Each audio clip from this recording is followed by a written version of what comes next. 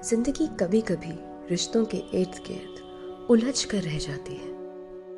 हम भूल जाते हैं अक्सर कि एक रिश्ता इन हवाओं से भी है, समुंदर की लहरों से भी है, पेड़ों की शाखाओं पर चहचहाते परिंदों से भी है, और उन उलझी हुई गांठों को सुलझाने में गुम सा गया हो जैसे एक रिश्ता खुद से भी तो है।